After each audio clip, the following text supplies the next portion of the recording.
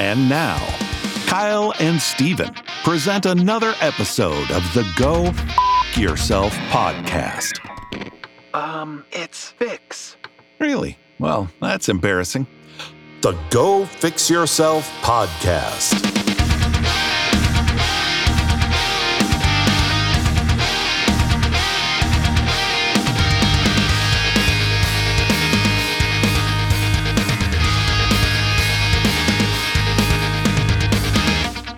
What's going on, everybody? Welcome to the Go Fix Yourself podcast, hosted by myself, Kyle, and also my friend, Steven. Hello, everybody. Welcome back. On this episode, we get a chance to interview Ralph Sara, who has an incredible story about struggling and overcoming all the odds and really is a poster child for the name of this podcast, Go Fix Yourself. Yeah, we met Ralph, so long ago, I think now.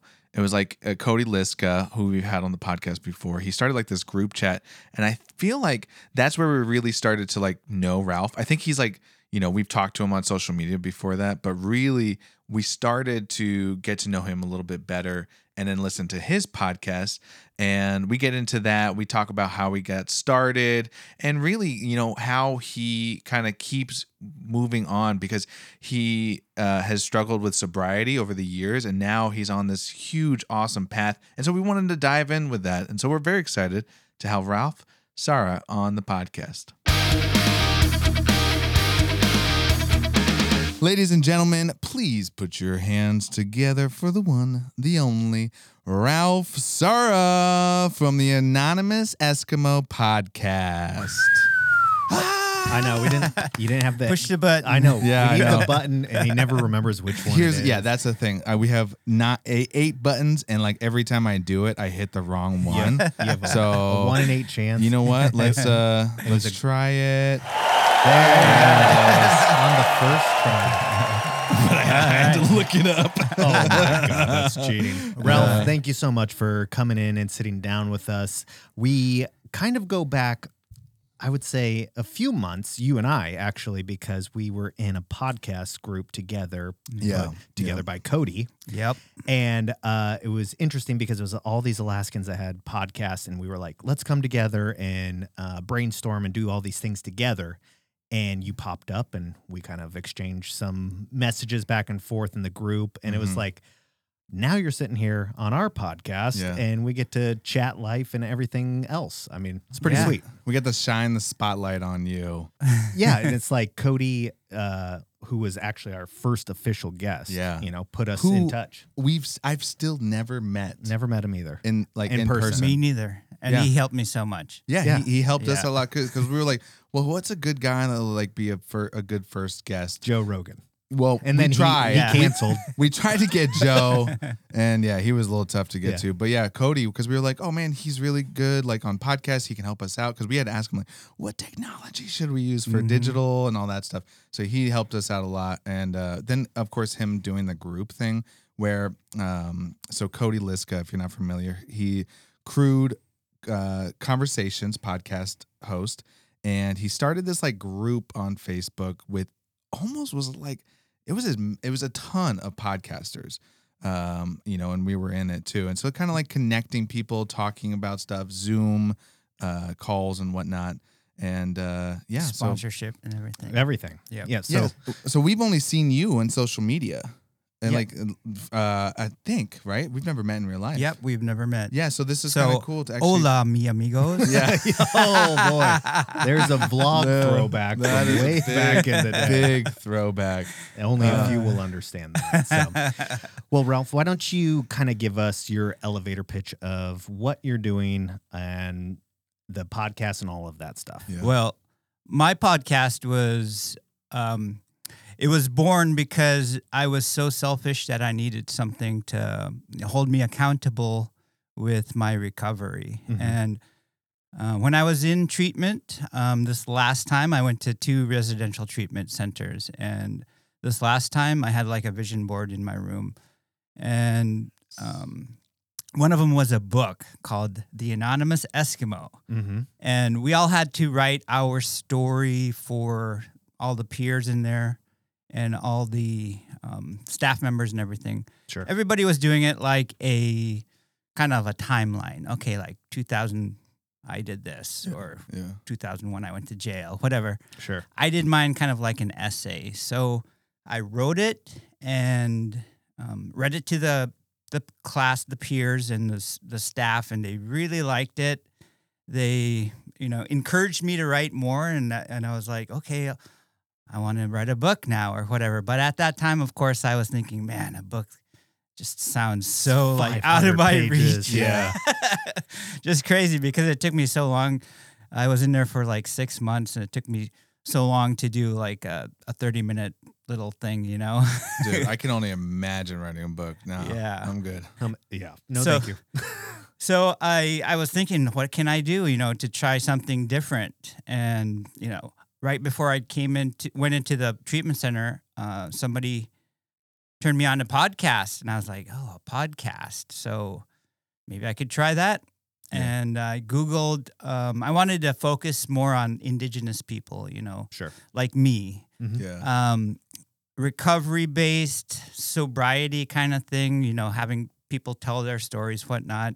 And I Googled Indigenous, Native, Yupik, Eskimo, whatever, all the words, and I couldn't find a podcast dedicated to, this subject. And You found your niche. Yeah. the only thing I could find was, episodes of people who were Indigenous, telling their stories or whatnot. Yeah. So I decided, why not? I could do it, and at the same time, it could hold me accountable. Yeah. Sure. because every week I'd have to put out a episode, and if I was drinking and drunk, I wouldn't be able to do that. Yeah. Yeah, I kind of took a deep dive on your story. Even just today, I was like, I need to familiarize myself with a lot of stuff. And so you went into treatment because alcohol was kind of the predominant thing in your life at the time before that, Mhm. correct?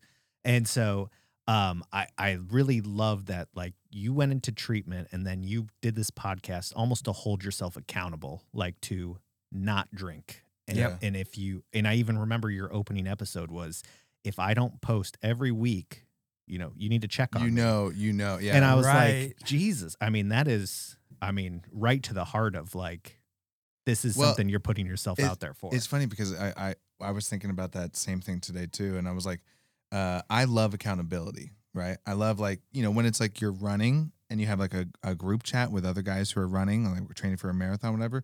You can like hold yourself accountable. You're doing it in a very kind of public way too, which is also like adding another level of like scariness on top of it, right? Right. And I was totally like, oh my God, I'm so afraid, Yeah. That first episode, I got so much flack from my family, my immediate family. They were Really? like, yeah, because I was like I was not supposed to tell, what happened and whatnot. Oh. You got to keep It's that like secret. taboo a little bit. yeah. Yeah, it's all the, shame. Shame's like, it holds you like a prisoner, Yeah. And once I put it out there, it's like that shame kind of lifted away. That's Sure. cool. So I was able to, after that, I was like, hey, I could say whatever I want now. And I'm never going to get canceled because I used to be an alcoholic and I did way worse things out there. Sure. And you know what? I don't have a boss, so I run my own podcast. So like I can't cancel myself. Yeah. I know. So, like, when did you realize that treatment was something that you needed? Was that something you kind of settled on yourself, or was that suggested, or how did that work? Well, I've been to, I don't know how many outpatient treatments because of, getting into trouble with the law. Sure. Of course, it's the nudge from the judge. You go to Mm-hmm. outpatient treatment for this many months or whatever, and then once you're done with that, then you're fine. You could do whatever. I've done that how many times? Over and over. I've been to 2 residential treatment centers where you go in and you isolate, and you're there for 6 months. But the first 2 I went to 3 actually. The third one I actually finished. The first 2 I walked out of Sure. because They can't force you to be there, right? Right. Unless you're court ordered, of Right, course. And I wasn't court ordered. I was just trying to appease other people, because my Yeah. family, my significant other, whatever, wanted me to do it. I was getting into trouble. I was drinking too much and doing bad stuff. And, I said, okay, I'll go to treatment. Not really wanting to, Mhm. just so they could shut up, Yeah, basically, This last time was after I got my felony DUI. So you're talking to a felon here. Right, right. Oh boy. Oh boy, we get some street cred now. But it wasn't anything. I was riding my Harley, and I tapped the back bumper of a car in front of me, and so the cops were called. It's not like a big crash or anything, Right. And I was drinking, so they took my Harley away forever. Oh man. After your felony DUI, they take your vehicle away, Sure. Yep. along with your license and whatnot. So that was kind of the nudge, right? Yeah. And while I was in treatment, I had the realization that I'm it's like a revolving door. It's like a broken record. And I keep doing this to myself. Not only myself, to my family, to my work, you know. I'm a dental assistant. I think I've worked at every single dental office here in Anchorage. Sure. It That's just a kept- joke.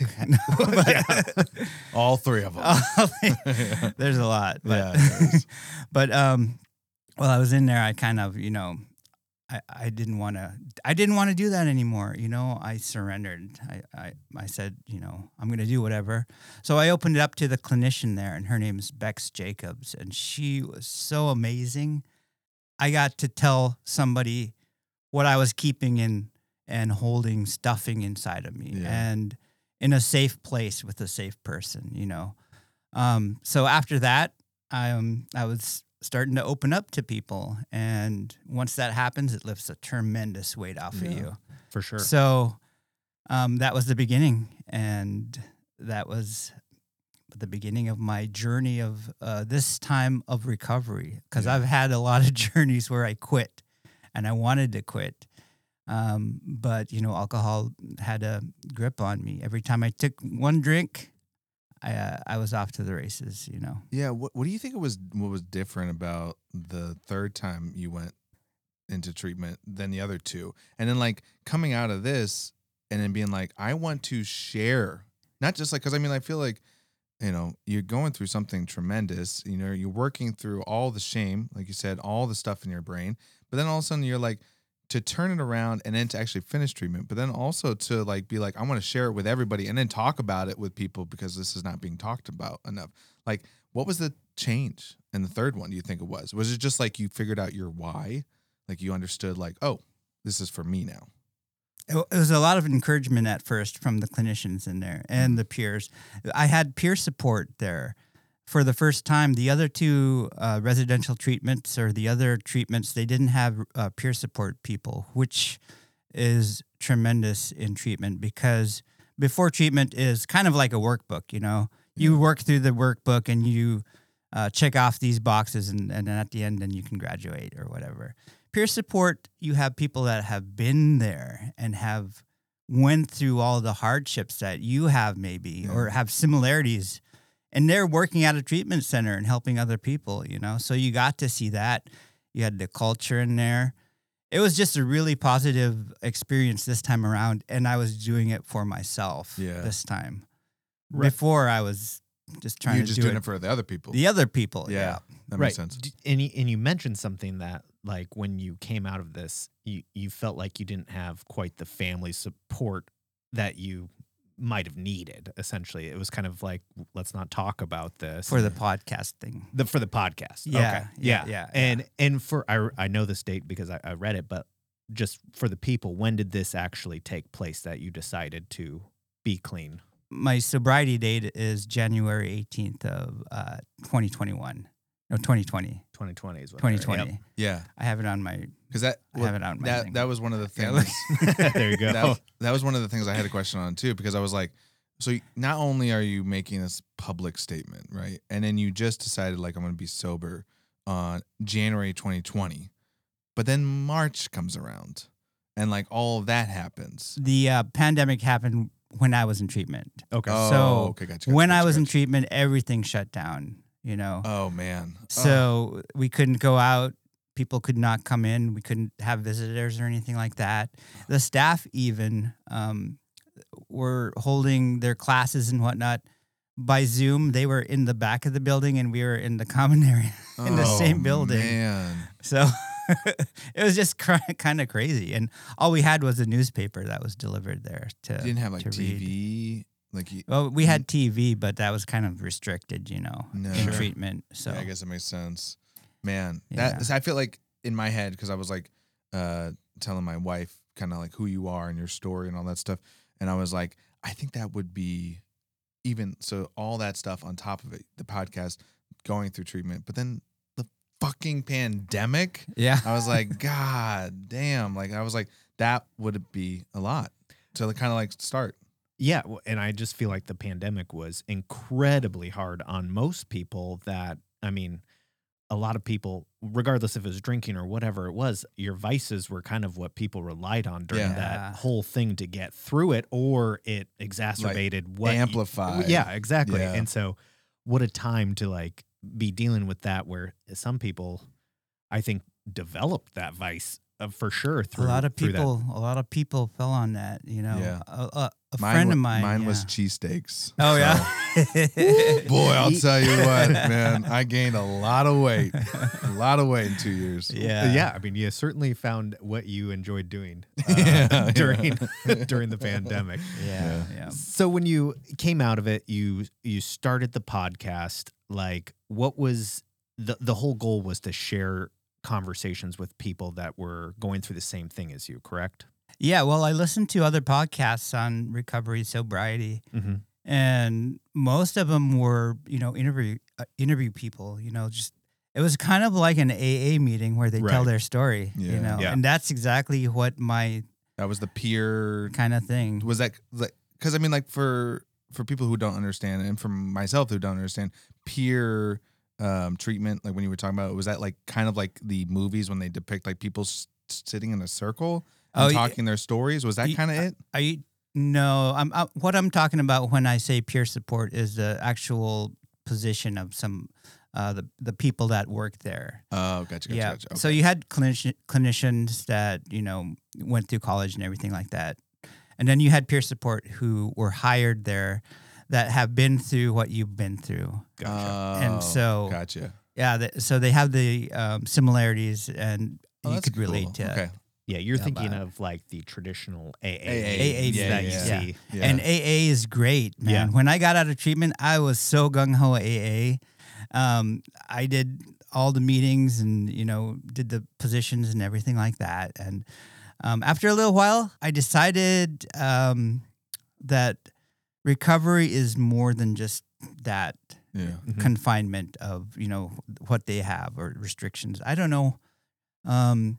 They have like attraction rather than promotion, stuff like that. But I believe you have to like recover out loud. Okay. And there's so many different ways of recovery or sobriety or whatever. Everybody's Sure. doing it different. And if you're doing it a certain way and it's helping you, why not tell other people? Yeah. You know, and let them decide. Let them pick and choose what they can use in their life. I love that. Recover out loud. That's a T-shirt idea. Right there. It's been done. That's already out there. Yeah. Yeah. What do you think? I mean, whenever I think of AA, I mean, I have this picture in my head, just kind of like you described, people meeting in a church, sitting in a circle, kind of like, hey, Yeah, I'm this is my name, you know, I'm an addict, whatever it may be. Why do you think there's really good success in AA meetings? Is it just kind of the group support? Is it as somebody that's been through it and you kind of felt like maybe this wasn't your route you need to take, but it's obviously got to be somewhat successful in the big scheme of things to still exist. Yeah. I mean, almost everybody you talk to has foundation in AA. You know, Right. they start off with that and then they develop their own ways of recovery. Sure. But their foundation in AA, the 12 steps, 12, yeah. they're just a lifestyle change, you know, and you do these steps and you realize a lot of things about yourself and about the way you live your own life. Mm-hmm. And once you do the steps and once you go through it all, then you change your lifestyle. And for me, it was just picking what I learned and then applying it differently to other things, you know. Sure. Like the scope of what I was saying was like you have to tell your story out in the world without any restrictions. Mm-hmm. And that's what I believe, and that's what I'm trying to do with my podcast show. You know, Absolutely. I don't only have AA people on there. I have Yeah. people that do adventure therapy and Or comic books. comic books, Yeah, right? yeah. And that guy was pretty cool because he's on Yeah. Reservation Dogs. Dude, so- yeah. I know. And he was up because he was up here shooting a movie. right. And then I heard, because I heard that episode because I was like, Uh-huh. dude, that's so cool, man. yeah. That was a good. The good audio list. wasn't very good though. But I tried to do it with Clean Feed. That Oh, yeah. Cody, We've Cody done that. Liska. Yeah, that's how we got it. That's yeah. how we do our intros, actually. Yeah.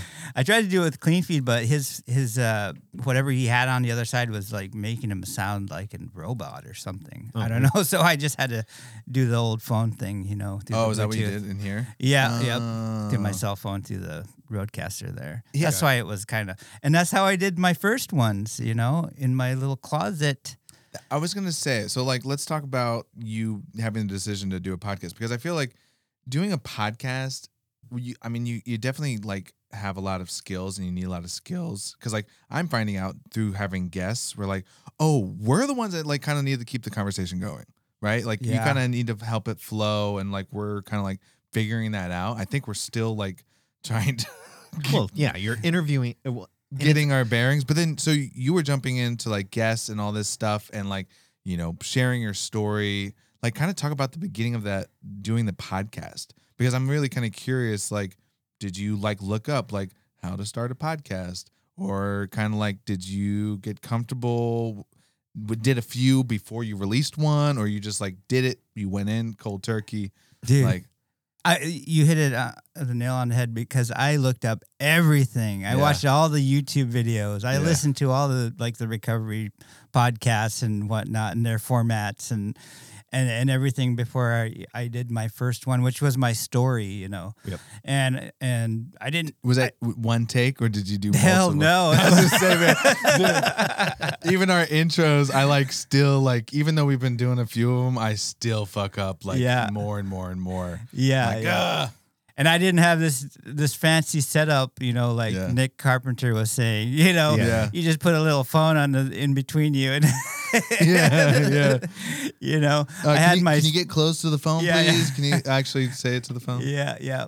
I actually had a blue USB microphone Microphone. that went Yeah. into the phone, you Yep. know, and then GarageBand. So that Yeah. was my first ones Heck in my yeah. closet because it's the quietest room in the house. It's you know? funny that you said that because like I wanted to do voice acting for a long time, Uh-huh. and they were like, "Oh, dude, if you need a studio, you got a closet. Just Yeah. put everything in the closet." So yeah, that's smart that you did that. Yeah, build the pillow fort around your head and Yeah. basically stick it in there. That's I swear that's how a lot of people do like audiobooks and Hell stuff yeah. like that. It's No, it's because crazy. I stumbled on this like voice acting like article, and it was like, you can make money doing voice acting. I was like, I could do that. Hell yeah. And so I started trying to do it, but then I was like, I'm not passionate. I about can't do this. that. Yeah. Dude, I just had a call from Kurt from Kurt Ryman. from Surreal Studios. He Yeah. was like, I need a native male voice for audition for a commercial. Oh heck yeah! And then he had me on the phone, and I was recording on my, you know, Hindenburg software or he whatever. was kind of directing you. and then he was directing me. Yeah. Okay, say it like this. yeah, And why don't you try to say it with a smile? You know, yeah. like okay. Now raise your eyebrows. Okay, say it this way, but kind of slowly at first, and then Yeah. and then speed it up at the end, or It's- something like that. It's funny how like, It's like- I've been on a bunch of those calls, and I've been directing a bunch of those calls, and I kind of feel stupid sometimes. Like when I'm like, all right, say this, but then pause, Yeah. then say that, but then pause, and then say it again. Like just you want to get like everything. So oh man, I've been there. But that's kind of cool though. Yeah, at first when he said, "I need some native, a male native voice," I was gonna be like totally from the village, you know. Way over the hey, top. hey, Yeah. guys, come over Put it here. on thick. Put it on thick. Yeah. But no, that's not anyone. He said, use your radio voice. Oh, yeah. This is my radio Yeah, voice. Yeah. Use the podcast voice. Yeah. So you grew up in Bethel. Bethel, Alaska. I have never been, and I've always been very, very curious about it. So can you tell people that don't live in Alaska and maybe who don't know, so like my mom, who's never been to Bethel. Hi, Mom. Yeah. Tell her kind of like what Bethel's like. What was it like growing up there? Because it's out there. Yeah, and they're having some crazy weather. storms right now. Yeah, it's insane. I've been watching the news. I think No, it's- man. Oh man, now it's up in Nome. Man, Yeah. right? It's crazy. Well, Bethel, people refer to it as the asshole of Alaska, I have Is that what never heard that before. but that's only Is it the only people Ralph Starr. pass. That's only the people passing through. Get it? Yeah, Get it? yeah. Oh. It's actually- Hey, where's the little rim shot? I don't know.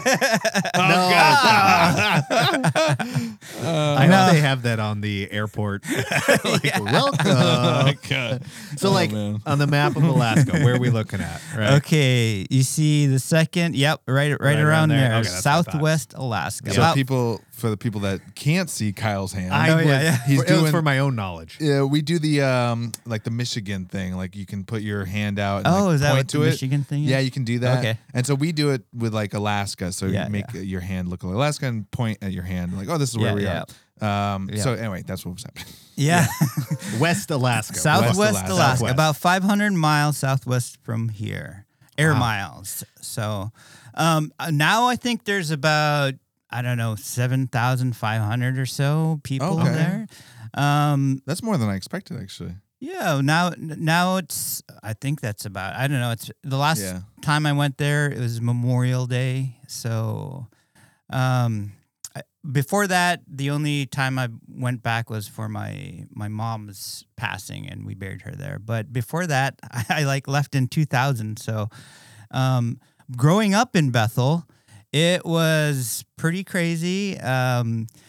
Very small town. Yeah. You had your clique of friends there, and I was really good friends with a guy named Kevin Morgan, and he was a musician, and that's how I got into music. I was gonna nice. get there. Oh, okay. I was wondering. I was like, oh, all right, let's talk about it. But I grew up with him and Don Reardon, who wrote The Raven's Gift. Okay, And he was a singer in the Funky Eskimos. Oh, what a name! What a name! Have you heard of them? No. Okay. I have heard the name of the band. Okay. I don't think, because you played in that, correct? Yeah, the bass. Yeah. Bass. And I was, when you said that, or I read it, I was like, I'm pretty sure I've either seen them. When was the last show? Oh, it was 90. Okay. Yeah. no. Probably not. But I remember the name because I was like, well, it's kind of an interesting name, though. Maybe it's something to do with Don Reardon. Yeah, it could be. He Yeah. mentions it once in a while. But yeah, it was just, high school, just like a small town kind of vibe, Yeah.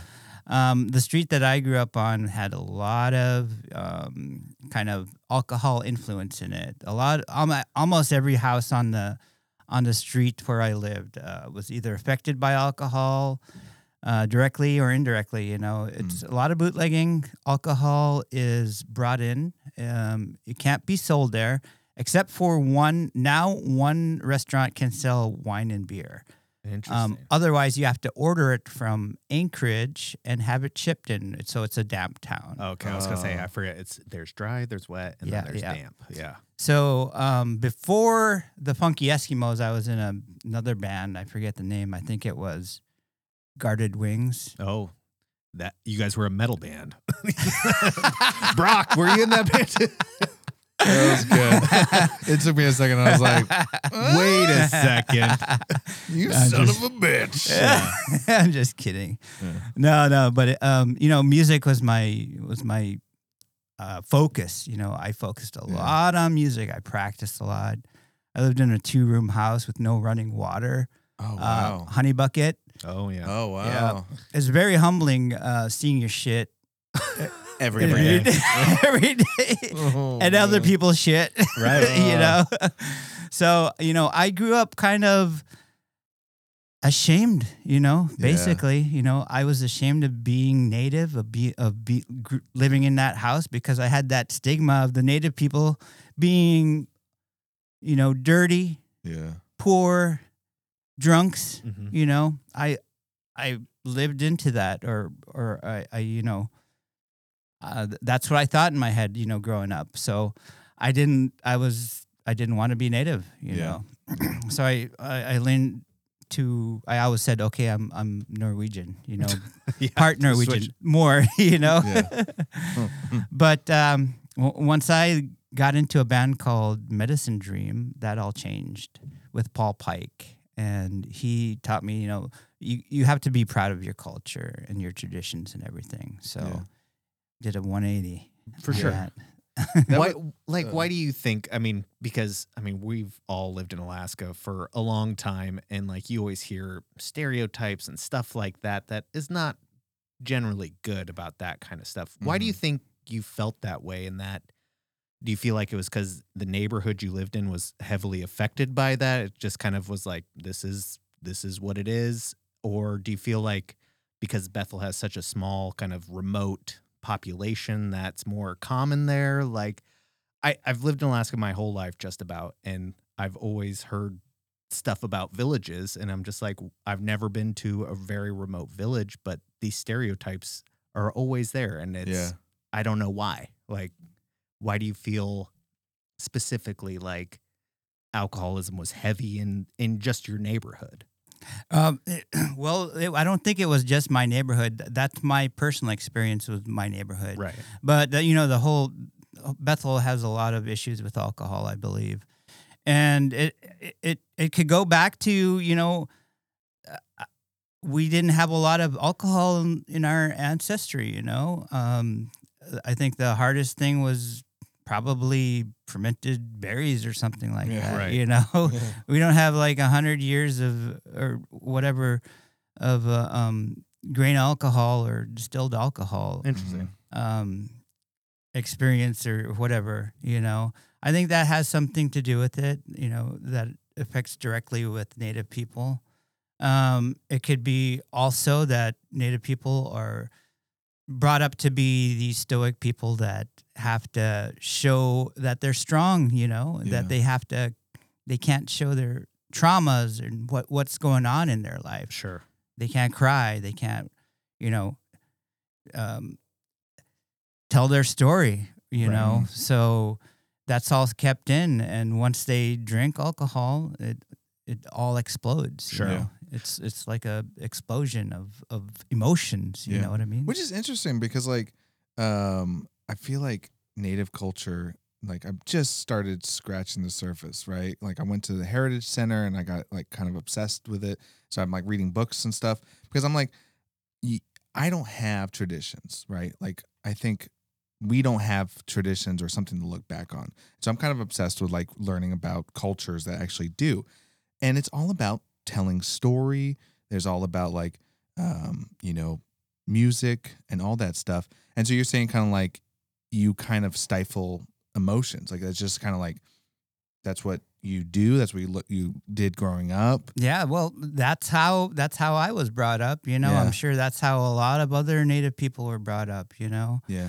And you look at the lifestyle that they lived back then. I mean, it was harsh. I mean, it's crazy. Yeah. It kind of makes sense to me in a bit because like what you're talking about in Bethel and just other remote villages is a lot of the things that have been happening for the past few hundred years is a tough life. Like, I mean, when you look at whaling and all these different things that people do and basically trying to live in a place that's not very, Mhm. it's not very livable, to be honest. I mean, with the weather and everything, I can Yeah. see how The people dark, the cold. right. It's a Yeah. hard lifestyle, which I think makes people more susceptible to trying to escape the hard lifestyle. Yeah. I guess that makes sense. Yeah. Yeah, and there's a thing called generational trauma that people have been talking about, Mhm. bringing up lately. Yeah. It's about, a lot of it's been brought up about the boarding schools lately. Yep. And even before that, all the epidemics that happened, like smallpox, where there was villages or families or just family members that perished, and you didn't talk about it. It was all kept in, Interesting. it was all brought down generation to generation. And it's not only that, it's your own trauma that you experienced in your life, Yeah. maybe your grandfather was an alcoholic and they had domestic violence in the house. Your dad or your mom lived that, so that's what they knew. So Right. they brought it down Carried to you. it over. And Domino it takes effect. it takes somebody to stop that cycle, break Yeah. that cycle. Sure. And unfortunately, it took me 40 how many years of my life to get into breaking that cycle. But you're so doing it. I mean, I'm doing it, and hopefully I'm inspiring others to do the same. do that Maybe as well, yeah. So you mentioned that this second band that you were in helped you more appreciate where you came from and your culture. And so did that lead you to traveling to Anchorage, or did that Dude, honest, the story is okay. Funky Eskimos put out our own album. We put it on Don Reardon's credit card, and we recorded in Is it on Spotify?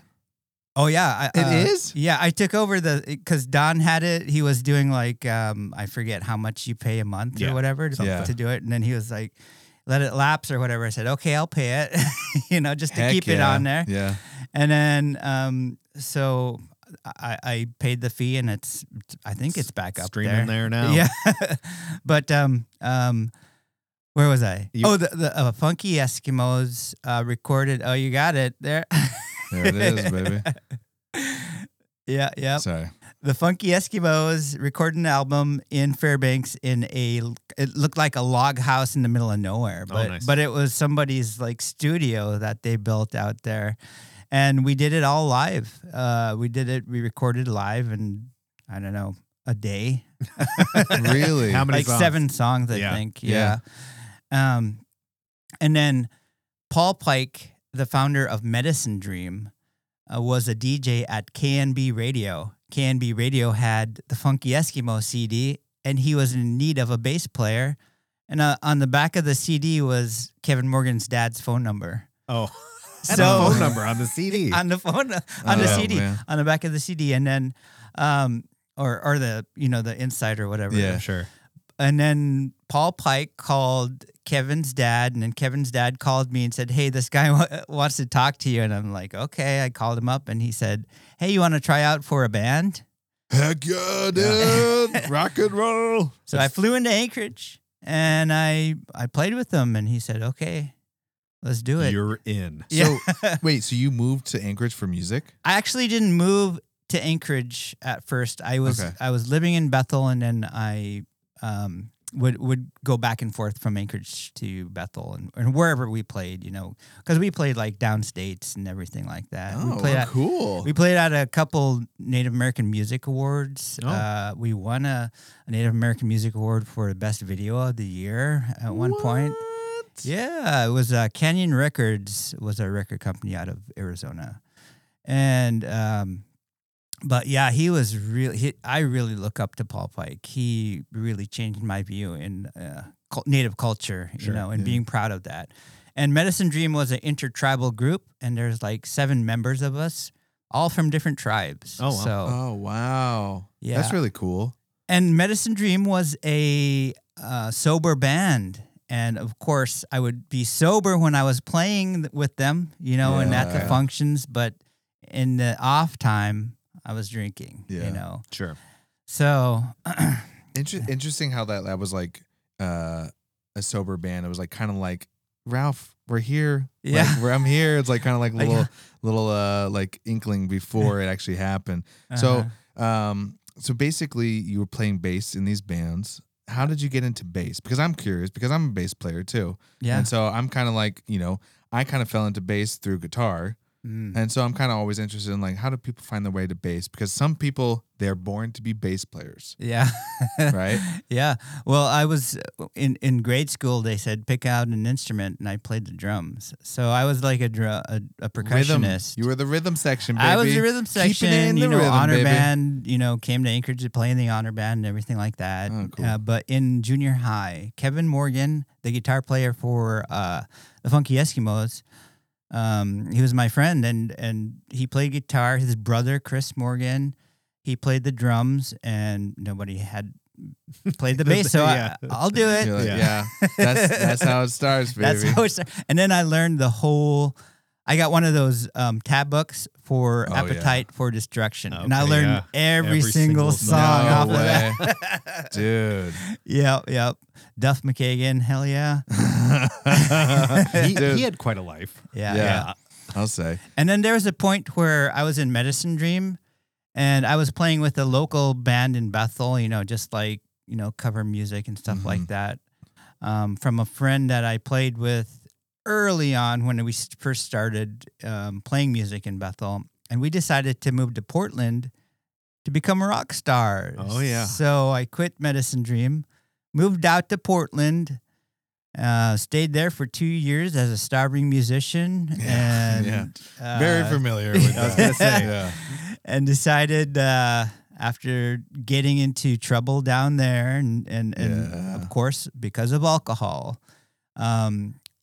drove back up here and with my tail between my legs, and then settled in Anchorage. Yeah. But a funny story with Brock and 36, we went to the singer and I that I moved down there with. We were called Colder with a K. Oh. You guys are so hard. Oh my gosh, you went hard. Yeah. You did not. Because there was pull any already a stops band out. called Cold, right? With Yeah, the C. cold. Yeah. And then there's Korn. So we thought, hey, let's do We're Colder. yeah. 'Cause Right. we're from Alaska. Of course. Yeah. And then we went to go see 36 at Ash Street Saloon. Oh my I gosh. think I played there. You did Did play you there. really? Yeah. Oh my That gosh, was like I've one of our seen- first. Yeah. I think so, or we were supposed to. Whatever. Yeah. I know Yeah. the name because the guy that 36 always played there. I'm pretty Yeah, sure. yeah. And then of course they were like, come to our place, afterwards. Oh, They invited sweet. everybody. So we went there. We were broke. Oh, we yeah. brought we bought we pulled up our money and got a case of Natty Ice. Oh my gosh. Classic. There's a podcast that's going to be coming out eventually where we just did it last night with me, Steven, Mason, and Ron. Yeah. And Yeah. basically the whole podcast. My two other members Two of my from band. Thera. Oh, Yeah. okay. And so the whole thing is about just Stories. just being broke Yeah. in Washington, and probably everybody can relate to those stories if you've ever chased Yeah. music to any Or even any dream. well, sure, but starving artist. specifically, Yeah. I would Is say an umbrella starving for- artist. Yes. Yeah, it's an umbrella for a lot of things. Yeah. We don't know how we paid for anything. I know, That's right? like- That's literally what we were just asking. Like, how did I even afford beer? How did I afford food every week? I know. And you always found money for beer. Yeah. That was the truth. That was Yeah. like the numero uno thing because I had just turned 21 and it was like the number one thing that I always had to have was beer. It Yep, was like, yep. Had to do it. So we went there and brought our Natty Ice, and it was fun. It was great. And then everything went black. I had a Yeah. blackout. sure. Woke up in the bottom floor right next to Thomas Noonan's bed. I was not, Noonan. and I was not naked. Oh, that's good. Okay. That's good. Well, you went down, it came up a little bit, so we're good. Yeah. Oh man. You always shoot him a random message every once in a while now. Remember that one time? Yeah. Remember that one time I slept with you? No, Thomas? on the floor. But I was on the floor. Yeah. Yeah. We were in the same room. That's funny. What a small world, because it's like you listen to the episode with Brock, and it's just so Yeah. funny how 36 has kind of been a part of so many Alaskan Yeah. bands Yeah. history, and it's just insane that, like I said in the podcast, I've been listening to them since I was like 14 or something. Yeah. Yep. Small Same, world. same. Yeah, it's so awesome though. Yeah, it really is. And so you kind of did the whole starving artist thing. Yeah. Came back. Came back and then rejoined Medicine Dream. And I've been here ever since, pretty much, except for a few. They call them geographicals in the recovery world, is where everything falls to shit. So Okay. you decide, oh, I'm going to go move here and everything will start fresh. Yeah. Yeah. No, nothing. So you Interesting. could, Blank slate. blank slate. Yeah. You could do whatever you want now. And is that And true? That is not true. Yeah. Yeah. Because it follows you wherever you go, you know? Yeah. Yeah. What I'm kind of curious about that journey, because I feel like a lot of people can relate probably to where you are, but they don't know where to stop, and they don't want to like stop, right? Mhm. And so like kind of maybe talk to that person, because I feel like maybe like it is, like I said, relatable, the journey to get to that point where you go to treatment, and then you get to that point where you like, in my head, you're a success story, right? Because it's very, very like, you know, up and down, but then like you finally, it clicks. What was the point like heading up to that? Before that, what was the point heading up to that clicking, the idea, the light bulb? It was not wanting to miss the party, not wanting to have fun or not have fun without alcohol. Yeah. Not have fun without alcohol. Because once you stop, you're not going to have fun anymore. Well, Right. that's what I thought. Sure. You know? And I get that. I can totally relate to that, because it's like, even now we're at like bonfires and we're like, well, we got to have a beer in our hands. Like, what are we doing with ourselves? You know? So it's like, it just kind of is come into our society and our culture, and we just accepted it. Mhm. But that now you're breaking away from that. Yeah. But you got to realize that nobody's going to tell anybody what to do Yeah. until you're Until it's- ready. Right. Yeah. Until you're ready to stop and realize you could live a better life without alcohol, you know? And some people are like, some people like me cannot have alcohol. Like if I have that drink out there, you know, I'm off. I can't stop. Yeah. Because to me, I love that feeling so much. Sure. I love that feeling of alcohol so much that I want more and I want more. And Yeah. it come to the point where I don't remember anymore. Yeah. For a week, maybe, Right. you know, week binges. But you can't force somebody. Like that show, what's that show? Intervention. Intervention. Yeah. Yeah. Oh, I cringe at that because you can't like force somebody to go to treatment or Yeah. I mean, I guess you can, but you're not going to change their mind. Well, I think the you- end credits usually are not always positive when they Yeah. kind of Yeah. say like 3 months later, you know, this person or whatever, Yeah. you know, and it is kind of weird that you are forcing this person's hand to be Yeah. like, you're going to do Yeah. this. Yeah. Well, I think you hit the nail on the head when you said like, you know, people won't listen unless they want to. Yeah. Right. And so I think that's something I'm learning. I think that applies to a lot of things in life, is like, you know, my wife can say something and then it'll go in one ear and out the other Mhm. until Just kidding, I Alicia. want. No, I mean, like, she we've talked about Yeah. this, No, I get but it. it's like she'll say something and then like until I really want to know, or it applies to me, or when Uh-huh. I'm ready to hear it, then I'm like, oh, because it's funny because like she'll say like she'll life coach me, right? She'll say Okay. stuff, right? She's a life coach, but then like I won't hear it. And then I'll hear someone on the radio say those exact same principles, and Uh-huh. I'll be like, oh my gosh, Alicia, I just had this epiphany. She's like, I've been telling you for This is the 6 months. first time I've ever heard this. Yeah. I was Yeah. like, oh shit, yeah, you're right. So yeah, you can't like force people to do something, and like you have to kind of let them find that path on their own, Yeah. right? Yeah. And so that's kind of what you did, whereas like I mean, like, you know, maybe I'm wrong here, but like, you know, people were saying like, you got to go, Uh-huh. and then it wasn't until the third time that it really like you were like, I got to go. You had to go for you. I had Yeah. I had to realize that I didn't want to go back to that anymore. Yeah. You know, I didn't want to lose everything, my family most of all.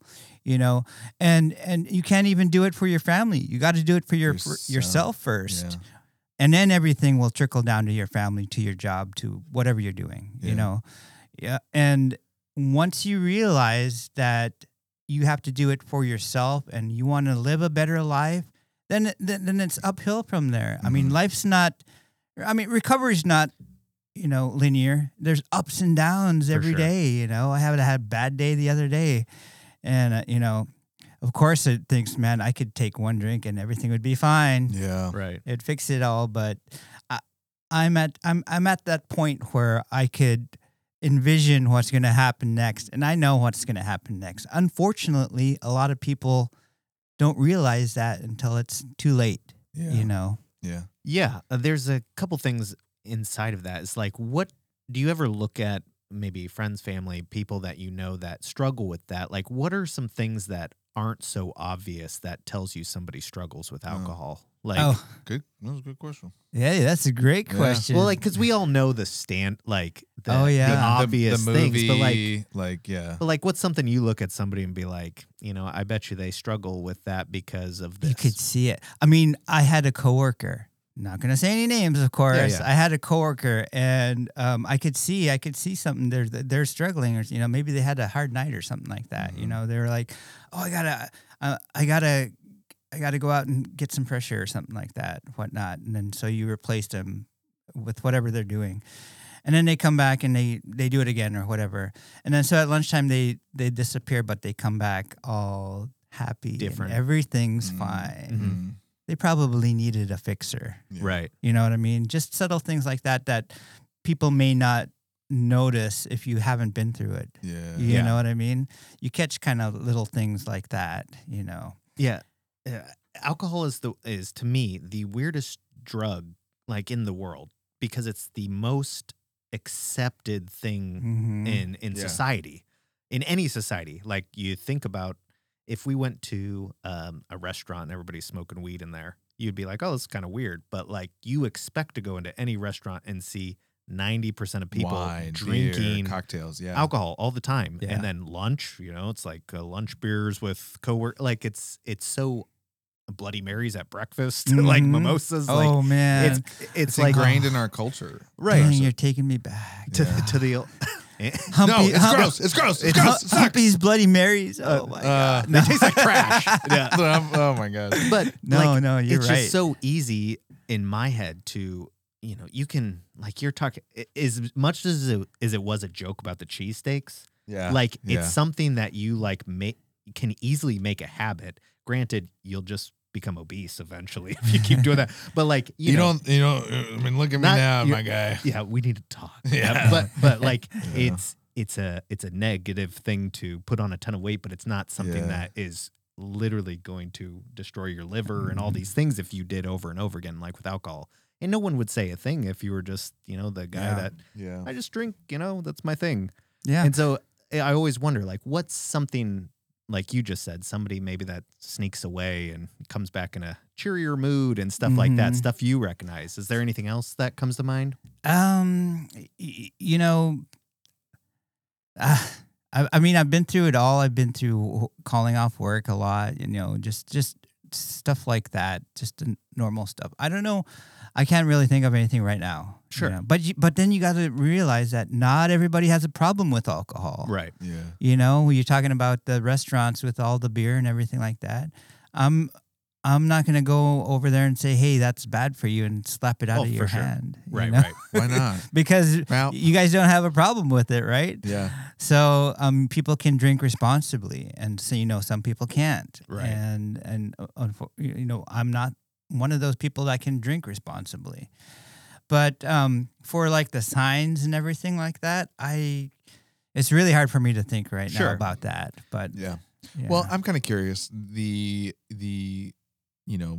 We've talked about where you were and like how you got to where you are now, right? Talk to that person who's there where you were.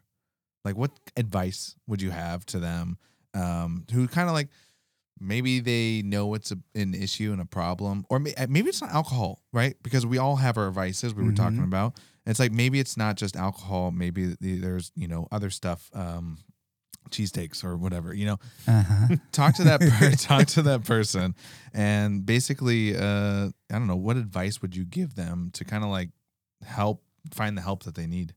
When you're realizing that it's becoming a problem in your life, and you want to make a change, reach out to me, reach out to somebody that can help you.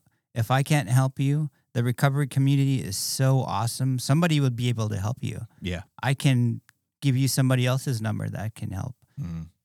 But until you're ready, just keep trying, just like I did. Yeah. If you fall off the wagon, just get up and dust yourself off and do it over again. I did it how many countless times, Yeah. It'll be that one time. Some people have like a white light epiphany and say, okay, that's what I need. Some people, it takes some time like I did. I didn't have that ooh kind of thing where it was like, you need to stop right now, Yeah. I had to think about it, and then realize I don't want to do that anymore, I had to play it in my head. I'm different. I had to think about it, I had to write it down. So journaling. We talk Yes. about journaling quite a bit about how I don't do it and Steven does it. And Well, I haven't been doing it recently, so But- I'm no You're not angel when it perfect. comes Yeah. to journaling. what do you write in the journal? Is it kind of just your thoughts or It's a lot of negative stuff. I tend to focus fine. on negative, Yeah. Get it out, baby. You know what I Get mean? it out. Hey, exactly. Yeah. I didn't even think of that. Yeah, Alicia, You know? I told Alicia when we had our discussion with her about like a lot of my dreams are very negative and Uh-huh. a big thing she was saying is like it doesn't matter, just write it down and get it Yeah. on paper. And sometimes that can help, especially when you're trying to remember dark times you went through or just Yeah. what you were thinking at the moment. You So know, just to think about it, maybe it was ingrained in my head that's how you do journaling, not like Yeah. good stuff. Right. You know what I mean? Like, Well- okay, maybe all those treatments or outpatient treatments I went to is like, put it down to and work on it, Right. piece by piece or Yeah. whatnot. All the bad things you're thinking about, put it down or what, I think it's powerful to see it too. yeah, In the physical form, right? Like kind of like your thoughts on paper, right? yeah. Like, what the hell was I thinking that day? well, Like, that boy is dark. You also, I don't want to take too much of your time because we've already talked for a long time, and thank you for being here. But I do want to say this: you did also say like you in the beginning you had a vision board, oh yeah, and like so my wife, that's crazy. she just got me on vision boarding, Dude. right? And like now you go into our garage, which is Yeah. like now because like now they're like super big. Like what? How did you get into that? Dude. Was that something in treatment center? It or- was in treatment center, and it's what's weird is I put down just pictures of things. Like I drew the New York Times bestseller book Anonymous Eskimo. I had Yes. my family on there, because I wanted to Yeah. reconnect with my family. I had a bass guitar on it. Oh, It was a Heck Stingray 5 double H. And then I got it for like Valentine's Day. My my fiance like gave it to me. I was like, oh my God. And then I went down to where my vision board is. Unraveled I looked it. at and it was the same freaking thing. Crazy, And isn't she it? didn't know. No, she didn't know. That's the crazy thing about vision boards, man. Have you ever It's so watched weird. The Secret? Oh yeah. I mean, the book. I was Yeah, obsessed yeah. with it for a minute. Were Yeah. you? Yeah. Oh my gosh, that's kind of like the thing, where he Yeah. envisioned the house, and it was the exact same Yep, house, yep. kind of thing. It was so weird. What do you call that? Where you think wish it? it into not a premonition. No, No, envision like basically. the word, man. the somebody's word. listening right now would be like, these guys are morons. We'll, Yeah. we'll cut this. Hey, Stephen, we're gonna cut this. Oh yeah, Hold on. you know what I'm talking about. Yeah, it's Visualize. no. Visualize. No. No. Oh, that's It's what I like would have done. It's like- it's it's like where something like- comes to fruition, essentially. yeah. Fruition. Oh, brother. Synonym. I thought visualize. That would No, be my no. thing. It's like where you materialize. No. No, actualize. Whatever it is. Whatever. It's something. Yeah, Where yeah. stuff comes true. Yeah. And so you the vision board, you had all this stuff. Did you have a picture of us in there? Yeah. Being on the podcast. Go fix yourself. That's what it said at the top. Yeah. Hola, mi amigos. No, it is interesting with vision. God, man, I'm gonna just. You I need to get gotta that block that out. You need to get that block that out. Dude, I used to watch all Yeah. those, Really? man. Hell yeah. Oh man. I That sure goes back. did. He was the one view. I think you're up to 628 subscribers. That's Get the fine. fuck out of here. Maybe. I don't know. I haven't even checked. No, so I think it's crazy about vision boarding because like my wife, she's been doing it for a lot longer than I have. And she has stories just like the bass story Yeah. with her piano and how it's literally the exact same piano that's in our house now and her house and all this other stuff. And like, she just like is like, holy crap, this is the exact same thing I put on my vision board. Yeah. You know, so it's phenomenal kind of doing that. And so maybe we should talk about that some other time. But Do a whole episode heck yeah. on vision boards. yeah, we probably could, man. I I'm have obsessed with I it have now. a log house on there, so hopefully That will come true. Come on, vision gods. Speak it into existence. Yeah. Well, I mean, Ralph, this was pretty awesome to sit down with you. I hope we were incredibly respectful and everything about everything you've been through. Yeah. I mean, it was just Oh, awesome yeah. to sit down and meet somebody that we've been meaning to sit down for a while now. It's crazy, man. I know. I mean, this podcast that I've done, it's opened up so many doors for me. Yeah. Yeah. You know, I was in a commercial and I was just breathing. You know? And you got a job on the It was commercial. like almost like a Wim Hof thing, you know? Which we we're talk gonna talk about it on the tomorrow. next podcast.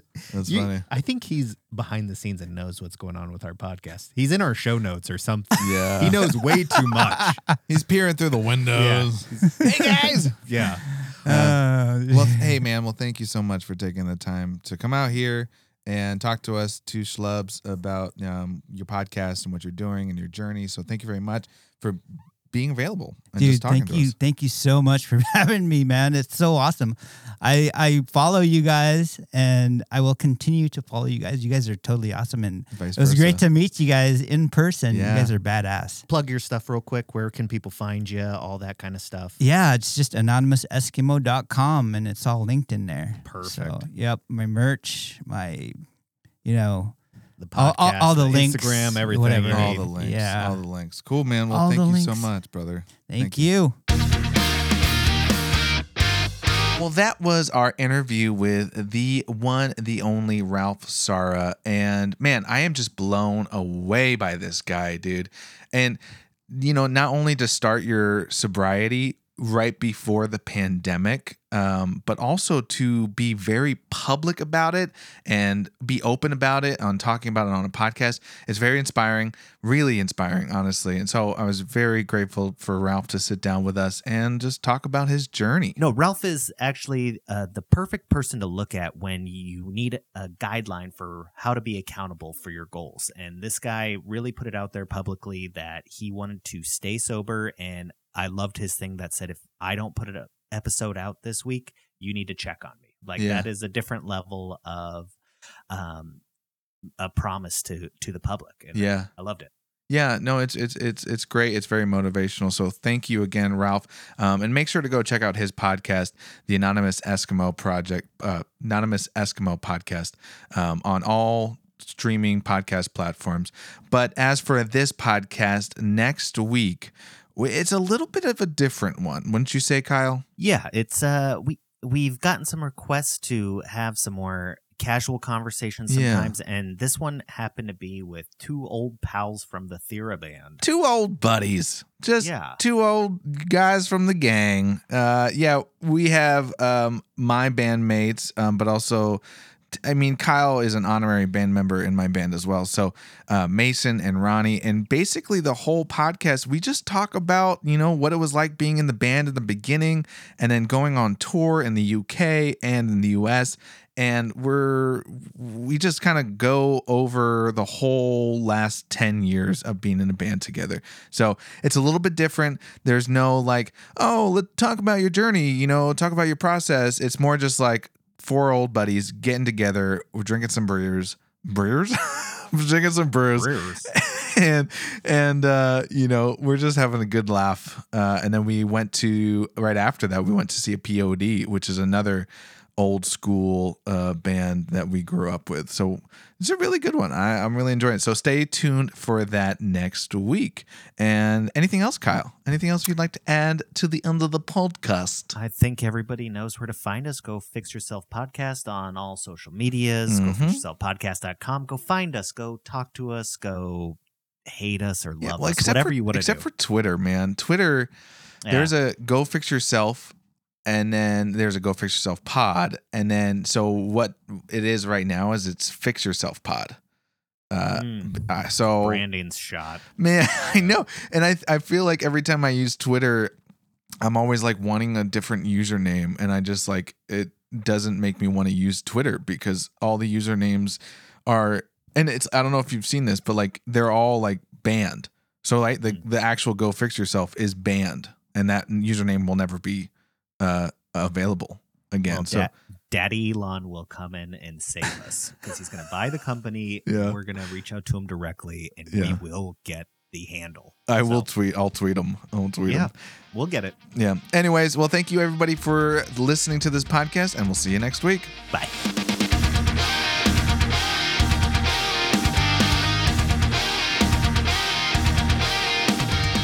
Thanks for tuning in. Kyle and Steven will be back with a new episode next week. In the meantime, check out GoFixYourselfPodcast.com. And remember to always go fix yourself.